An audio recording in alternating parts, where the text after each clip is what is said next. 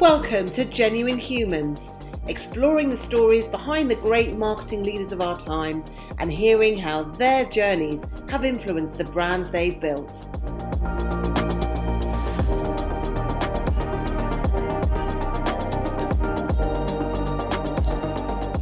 Brought to you by The Social Element, here are our hosts, Tamara Littleton, CEO and founder, and Wendy Christie, Chief People Officer.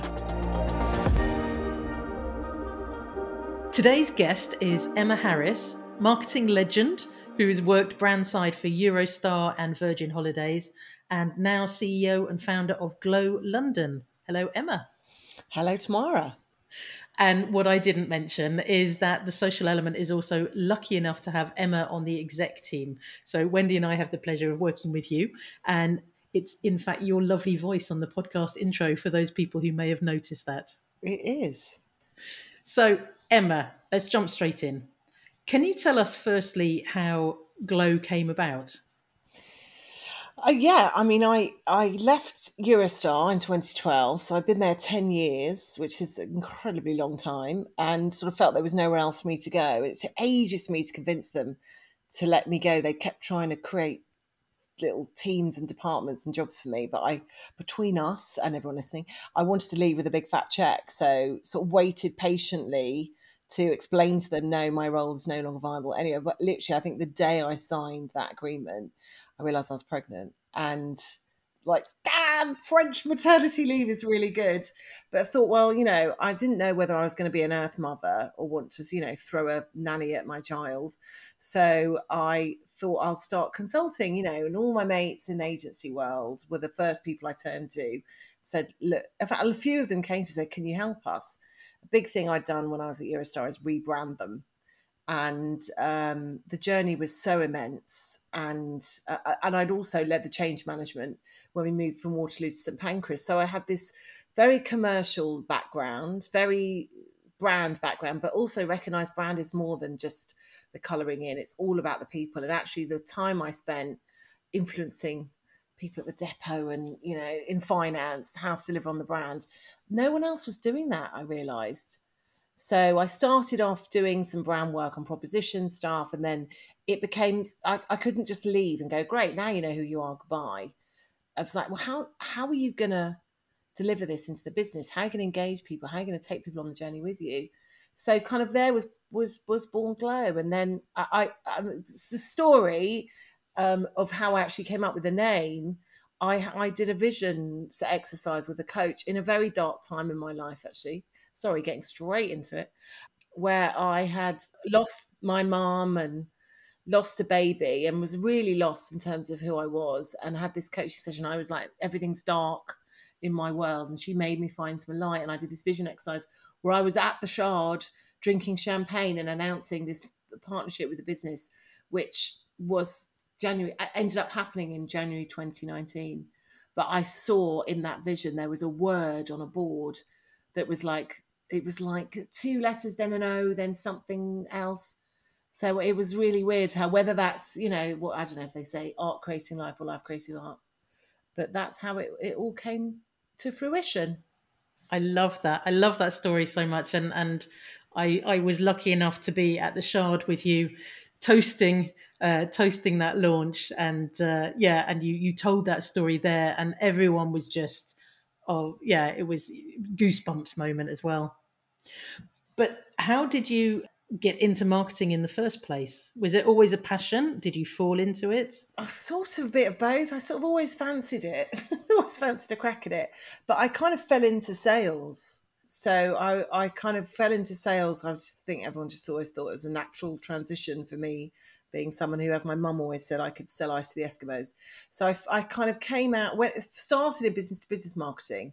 When I was at uni, I did one of those summer jobs, and it was in business to business marketing, and it was actually promoting agencies. It was kind of doing an outsourced sort of new biz thing for agencies. Really interesting. And then I was there for a few years and did love it, but I was literally bat ball and wicket keeper. It's a tiny business. I was pretty much running it. I was working ridiculous hours, and eventually I sort of said, look, I need to kind of be a partner or something. And the woman that was running it said, I think you should, here's a pension. So, and I was earning about 50p and a cheese roll a year. So I started interviewing for jobs and got a job and ended up at Bass, which is now Molson Coors, which is one of our clients, and didn't really know anything about brands or marketing. But when you go into sales in an FMCG business, and it's the best place to cut your teeth because they teach you everything. So you get put into your own P&L and they teach you how to be sort of mini MD. So you learn huge amounts about brand, about finance, about marketing, everything. And beer is brilliant for marketeers because it's basically the same stuff in different tins, and the loyalty you create, it's all brand.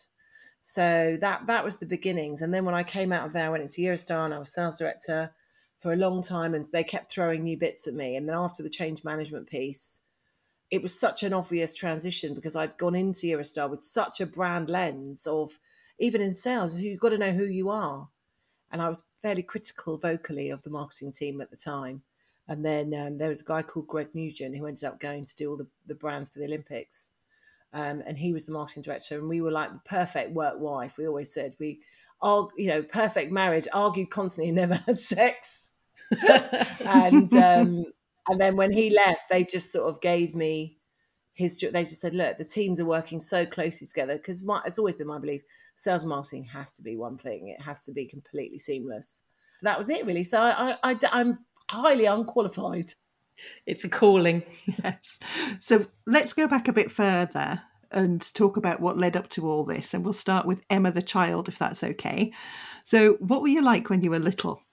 Well, my nickname in my family was Big Jaw when I was little, and then ended up being the governor. So, I mean, you can imagine what that's like. So I was the youngest of 3 children, classic sort of Jewish upbringing. And yeah, just even though I was the youngest, I just was incredibly bossy my mum said she didn't ever remember me not talking. And one of our friends who was a babysitter when I was little says she remembers me genuinely convincing her why my bedtime shouldn't be whatever it was.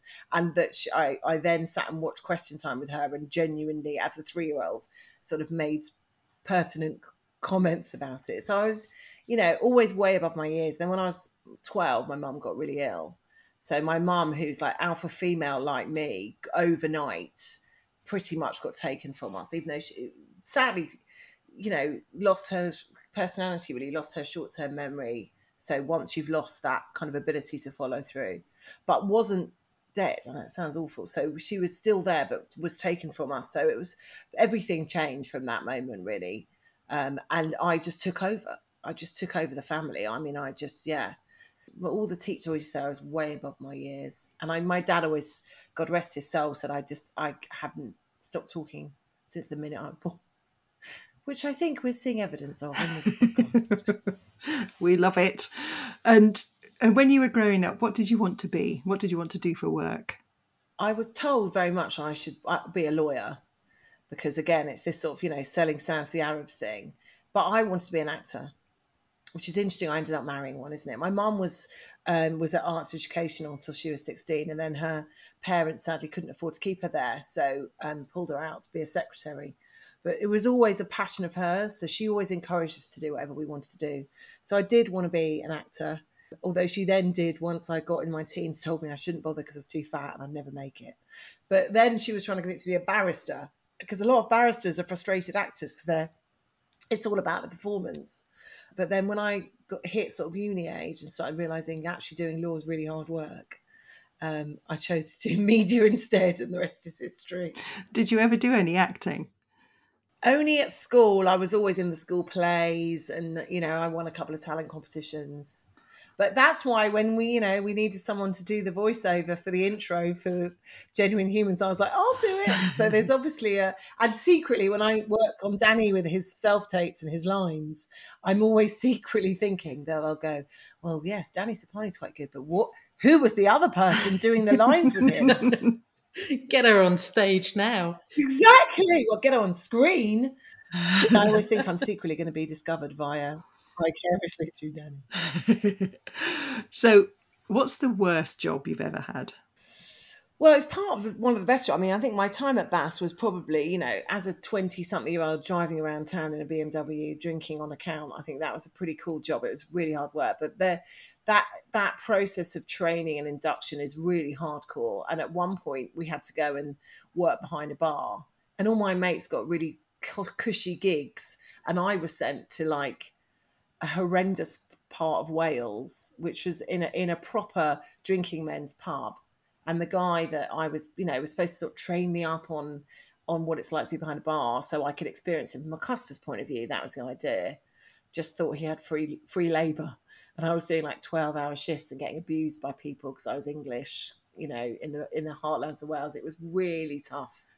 Really tough. I remember in the evenings there was a few of us sent to work in Cardiff and the surrounding areas, and they were all like, "Oh, we had a great day. I did about an hour behind the bar, and been drinking cocktails." And I was like in tears, exhausted from the abuse. So I think that for me was a really horrible experience, but probably did me well. As an English kid who grew up in Scotland in the 70s and 80s, I feel your pain. Oh God, I only had to do it for 3 days. I can't imagine. What advice would you give to your teenage self now, if you could?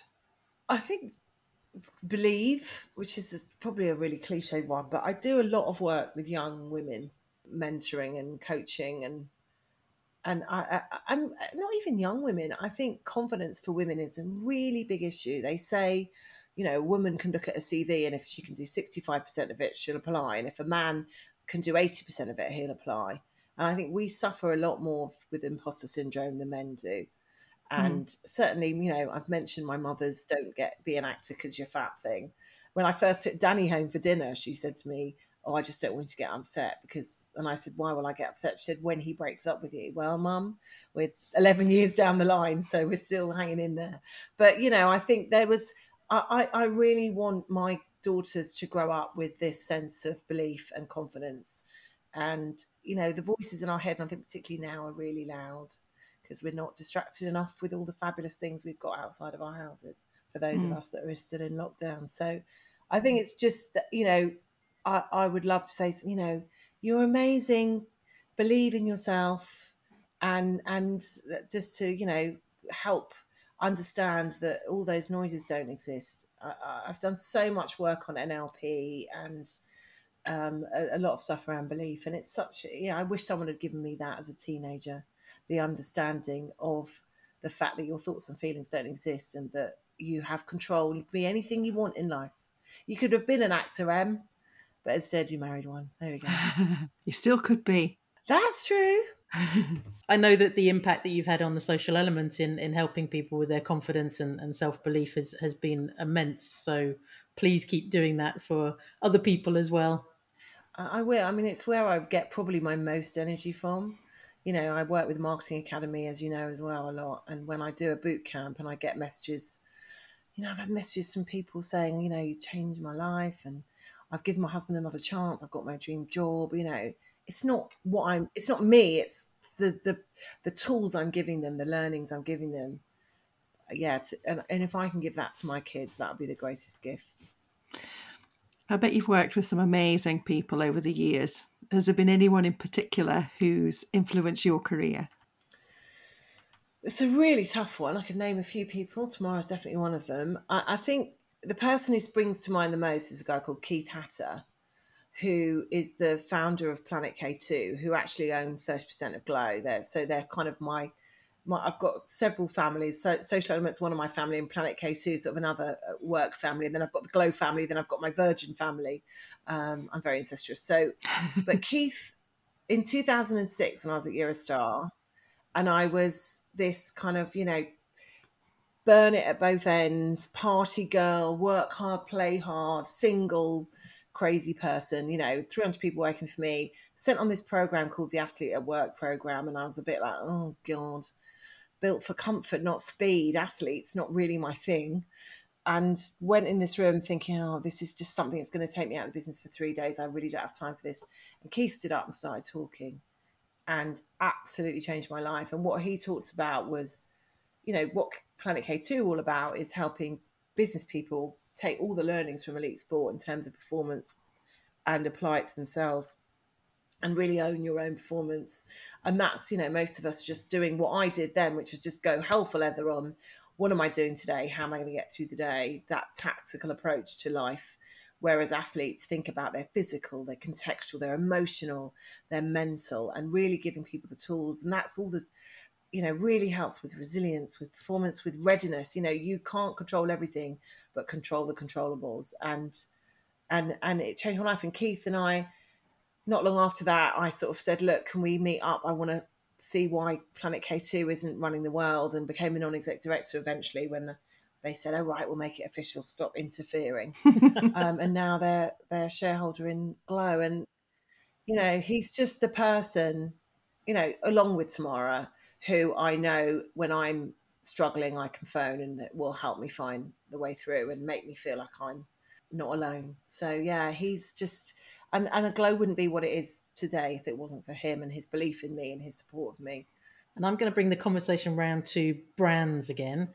So thinking about any brand that you've worked with, so brand side or agency side, what has been the biggest transformation that you've seen? I'm probably going to say Eurostar, because that was there where I was there 10 years and it went through such change. When I joined in 2001, it was 8 years old. It was growing. And it was run by mostly ex sort of British Rail engineers, which is how you have to talk when you talk about British Rail engineers, who had no real commercial acumen. I'm sure any of them listening won't mind me saying so. And then, 2001. And when I joined, they were like, it's really great. Come for the party. You get bonuses every year. And it's just growing because it was a new toy. And then when literally the month I joined, the recession hit. And then September, then 9/11 happened in that September. And the arse fell out of the business market. And I was in business sales at the beginning. And I suppose I was just right place, right time, come from this highly commercial FMCG. We did everything to 2 decimal places on a margin. And I was working with people that didn't even know what the budget was. And the change that we went through in the sort of following decade is remarkable.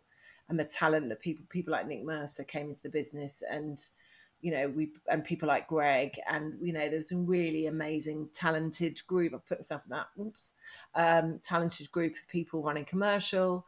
And then when we wanted to move from Waterloo to St Pancras, that change program was unbelievable. I worked with an incredible person called Dan Dobson Smith, who was head of learning and development, and him and I ran the change program. And in a year, or 18 months, we completely changed the business from being this sort of, legacy business in Waterloo to a future-facing business in St Pancras. And our engagement scores in 1 year went up 24%, which I didn't realise at the time is unheard of. They're normally, a really amazing growth program would be 6%. And we grew at 24%. So I think that big change, and the energy behind it. In fact, we worked with Planet K2. They coached the leadership team to get through it, because it was 18 months of unbelievable, and you had to keep the trains running literally at the same time. So building a station, changing overnight from King's Waterloo to King's Cross, and then also St Pancras, and then also we had the depot moving overnight from West to East London. I mean, it was incredibly complex. So that's an incredible change. I was very honoured to be part of. And if you think about your entire career so far, so not you being Oscar-winning actress just yet, but what you've done so far, what are you most proud of? I'll tell you, if I won the Oscar before he did, I think that would be big trouble. I think it has to be St Pancras, even though obviously that moment on stage when I launched Glow was so incredible, that having come from such a dark place to actually make that vision come true was amazing. But I have to say, that morning, stood on the station in St Pancras and watching the first train depart, and I had Richard Brown, who's the CEO, on one side of me, and Richard George, who was the guy who led the whole project. And we had a tear in our eye as the first train left. And it was, just an incredible moment to actually make that happen. And really, the station wasn't ready. It was 6 months too early, and we'd winged a lot of it, but we made it happen, and the world's press were there, and it was lauded as a huge success. In fact, when BA launched T5 a few months later, and it was a complete disaster, everyone looked at us and went, now that's how you do change. Not. So yeah, it still remains, I think, just the sheer teamwork and the energy and the journey that we went on. And yeah, it was a real moment. Fantastic. What's the biggest difference that you've noticed between working brand side and agency side? I don't know if this is a sort of a thing that one should talk about, but I just think the politics in corporate world is so much more present. I love being agency side because it's so much more entrepreneurial, and you just get. I think feel like there's more space to be who you want to be, and there's much less bureaucracy. And I busted my way through Eurostar, slightly ignoring a lot of the politics, but it's definitely my friends that work client side. I definitely feel there's much more of a permission to fail. And in agency side, because you're working on different brands all the time and you're doing different things, and I think it does attract a certain type of personality. Particularly when we're lucky enough to be in independent agencies, maybe it's less so in the big network ones, but certainly my experience of working agency side is just that entrepreneurial spirit and that inclusivity in the literal sense of the word, of celebration of you much more. I just absolutely love it. And I've very soon after I made that decision to, start helping people as well, I saw it, that consultancy piece. I actually got offered a couple of big jobs, and one of them, and I don't know if the person involved is listening, but I literally clinked champagne glasses, as you do, to celebrate that I was going to take the job. And it was a marketing job. I'd even convinced them, they were recruiting a sales director as well. And I was like, I'll just give me them both because I'm going to end up doing them both anyway. And then at the 11th hour, just my stomach brain, which is the one we must almost always listen to, because your head brain is your functional one, your heart brain is your emotional one, your stomach brain is your intuition. And my stomach brain was screaming, don't do it. And I'm really glad I didn't, because I haven't looked back since. And what's your biggest priority for the year ahead? Get out of lockdown. Yes. Party like it's the 1920s. There is that. Jesus. I haven't been in a restaurant since December the 9th, I think. And I'm just absolutely cannot, not even being in restaurants, just hugging my family and my friends. I just, that's got to be a priority. Business wise, touch wood, we're in a good shape, both Glow and Social Element. We've got big plans to grow, so we've got to make sure we deliver on all those. We're also, Glow is the lead agency for Virgin Red, which is Virgin's new loyalty program, which is launching this year, and we've got a lot kind of vested in that, a lot of partnerships. We're doing everything from creative to CRM, media with all our partner agencies. So we've got to make sure that Virgin Red launches, and I know it will, launches beautifully and really challenges that loyalty market. Busy times. So, Emma, how would you define your leadership style? The word authentic popped into my head, and then I just thought, oh, that's so cheesy. So I don't know, what's more than authentic? Family? I think, I think the reason I'd say family is because in much like families, there's a lot of love and a lot of discipline, so I suppose it's quite maternal. I don't think I'm an easy person to work with because my standards are quite high and my energy is quite fast. And I'm on a disc profile. For those of you that know disc, I'm right at the top of the clock, which means I'm big picture. So I'm not a big fan of detail. So I think for those people that work with me that love their detail, Wendy's nodding, I can be quite a challenge. But yeah, I think the most important thing for me is just being really open and honest and really, really human. So if you've done well, you'll know about it. If you haven't done well, you know about it. But it's all done with a big heap of love. And have you been influenced by other leaders along the way, or have you got any sort of go-to business books? I don't know if you would call it a business book, but my favourite book, which I always bang on about when I'm doing sort of boot campy stuff, is a book by William Whitecloud called The Magician's Way. And I'm not a massive fan of business books or self-help books at all. But this book is a fictional book, but it's about this guy's journey. And it's about, I suppose it's headline, it's kind of the law of attraction. It's how you influence what happens to you and how you can unlock a lot of negativity by thinking differently. And it starts off with this guy who is really, his job's awful and his marriage is awful and everything is a bit rubbish. And someone says to him, look, go and see my golf coach. And he's like, but I'm rubbish at golf as well. And he goes along and the guy says to him, right, hit the tree with the ball. And the guy's like, well, I'm really rubbish. Seriously, I'm really rubbish at golf. And he said, well, just hit the tree. So he tries and he obviously fails. And the golf coach says, well, what's going on? He's, I'm trying to get my arms and my hips and my shoulders and trying to think about my swing circle. And the coach says, okay, forget what you're doing and focus on the tree. So the guy's like, okay, and then tries it again, misses. And the coach says, you're still thinking about your hips and your swing. And obviously after about 10 goes, the coach keeps getting it and he gets out of his own body and just almost like becomes the tree. And then he hits the tree. And that's the beginning of the story. And that's the lesson. And we all, that's the point of my story about the vision for Glow, that you see something, focusing on your outcomes, especially when things are tough, focusing on the future and putting that focus, that energy into knowing what you want and believing you're going to get it. Realistically, obviously, I'm not going to become a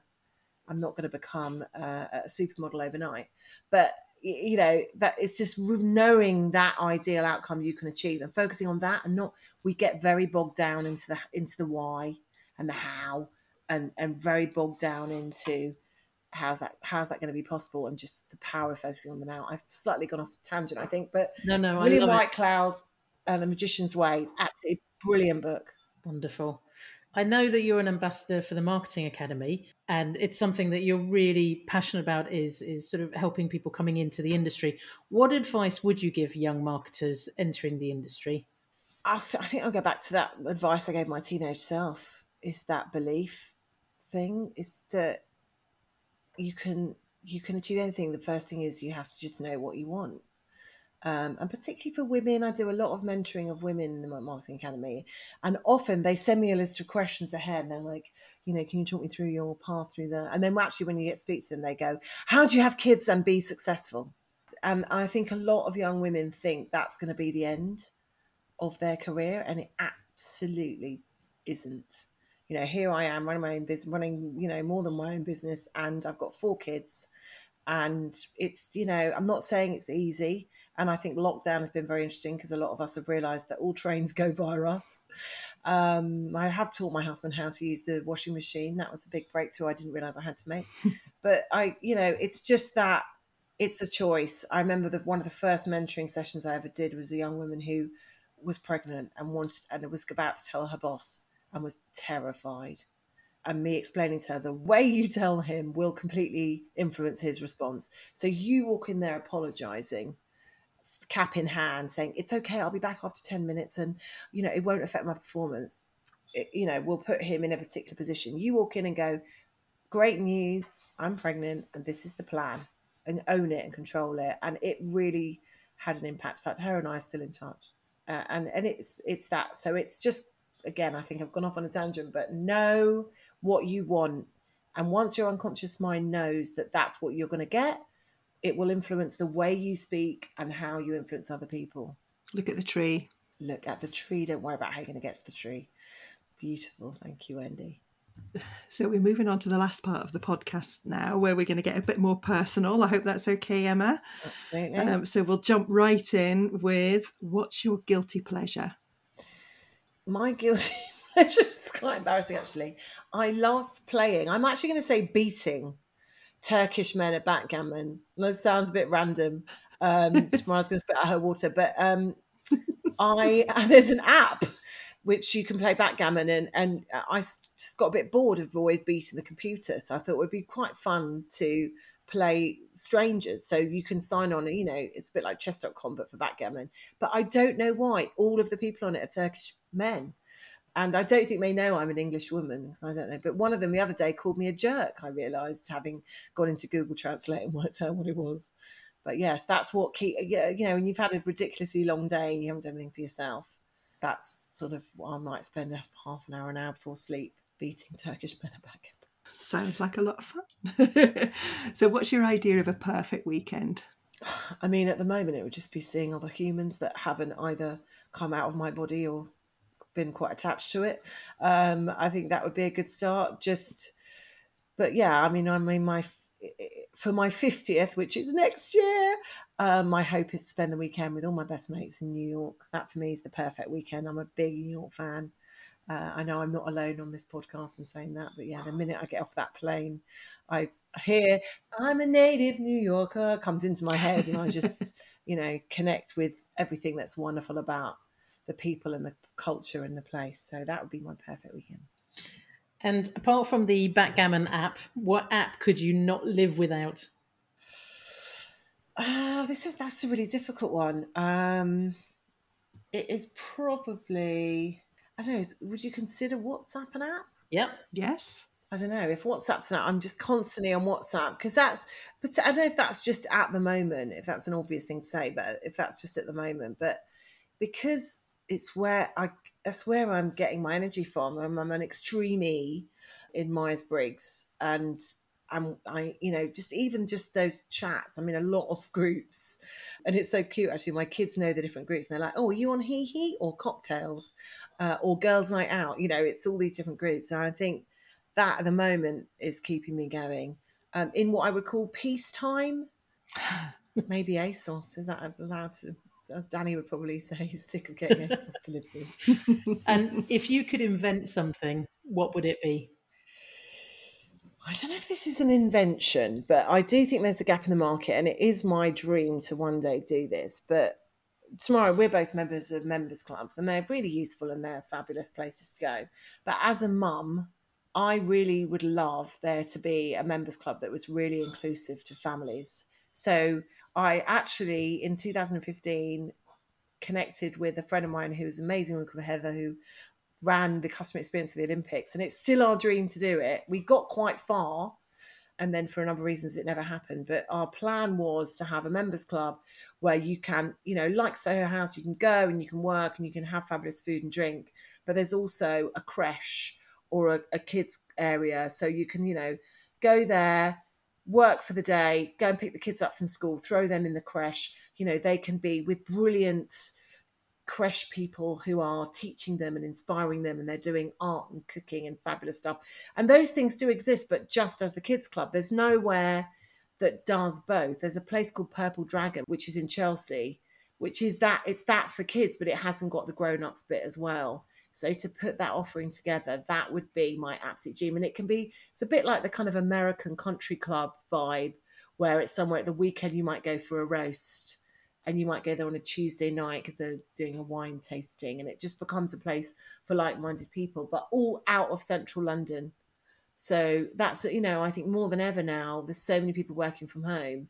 I don't want to be here all day because I end up doing the washing and getting distracted by the fact that things, the kids are around. So but I don't want to have to schlap into town. I've given away my secret now. Someone's going to steal it. No, you just need to do it. Do it now. Now that you've told the world, you need to do it before someone nicks it. Oh, yeah, I know. In my spare time. I'll do it in my spare time. You heard it here first, so no one can steal it now. So, Emma, if I could gift you an extra hour every day, what would you do with it? I think it's probably a really boring answer, but I'd probably just spend it with my kids, because that's another thing. As a working parent, you just feel like you're generally failing on every level. You're not working enough and you're not spending enough time with your kids. And I noticed it in little ways. Like last night, I said I'd put my 4-year-old in the bath, and then I got a phone call. So the nanny went to do it, and he just cried and cried. And I was on the phone like, shh. And then eventually came on the phone and said, "What's the matter?" And he was like, "You said you were going to give me a bath." And you realise that little heartbreak. Mm-hmm. So I think, that's a big thing for me right now. I say delighted that my kids are currently not in the house.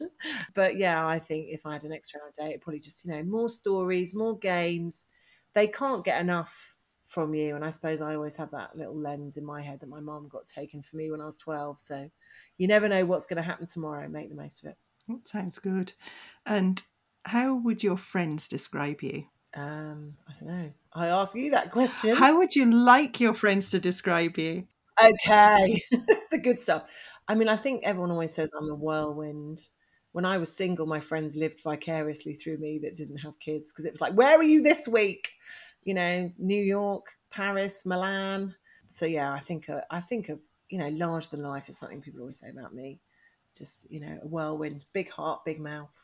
If you could have one superpower, what would it be?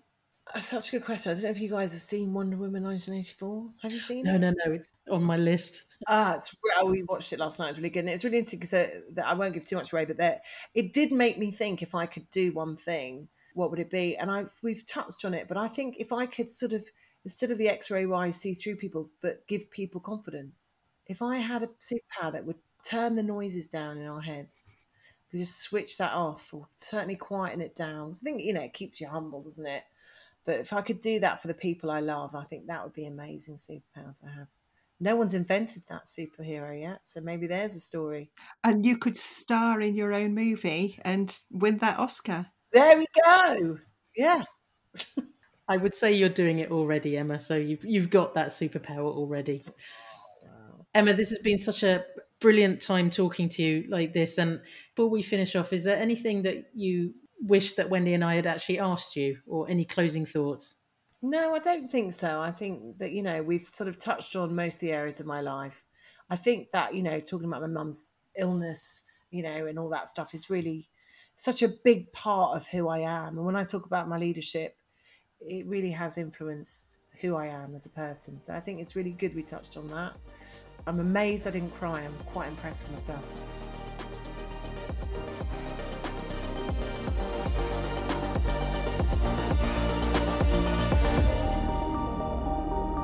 You've been listening to Genuine Humans, brought to you by The Social Element. If you loved what you heard, remember to subscribe, or you can find out more at www.thesocialelement.agency.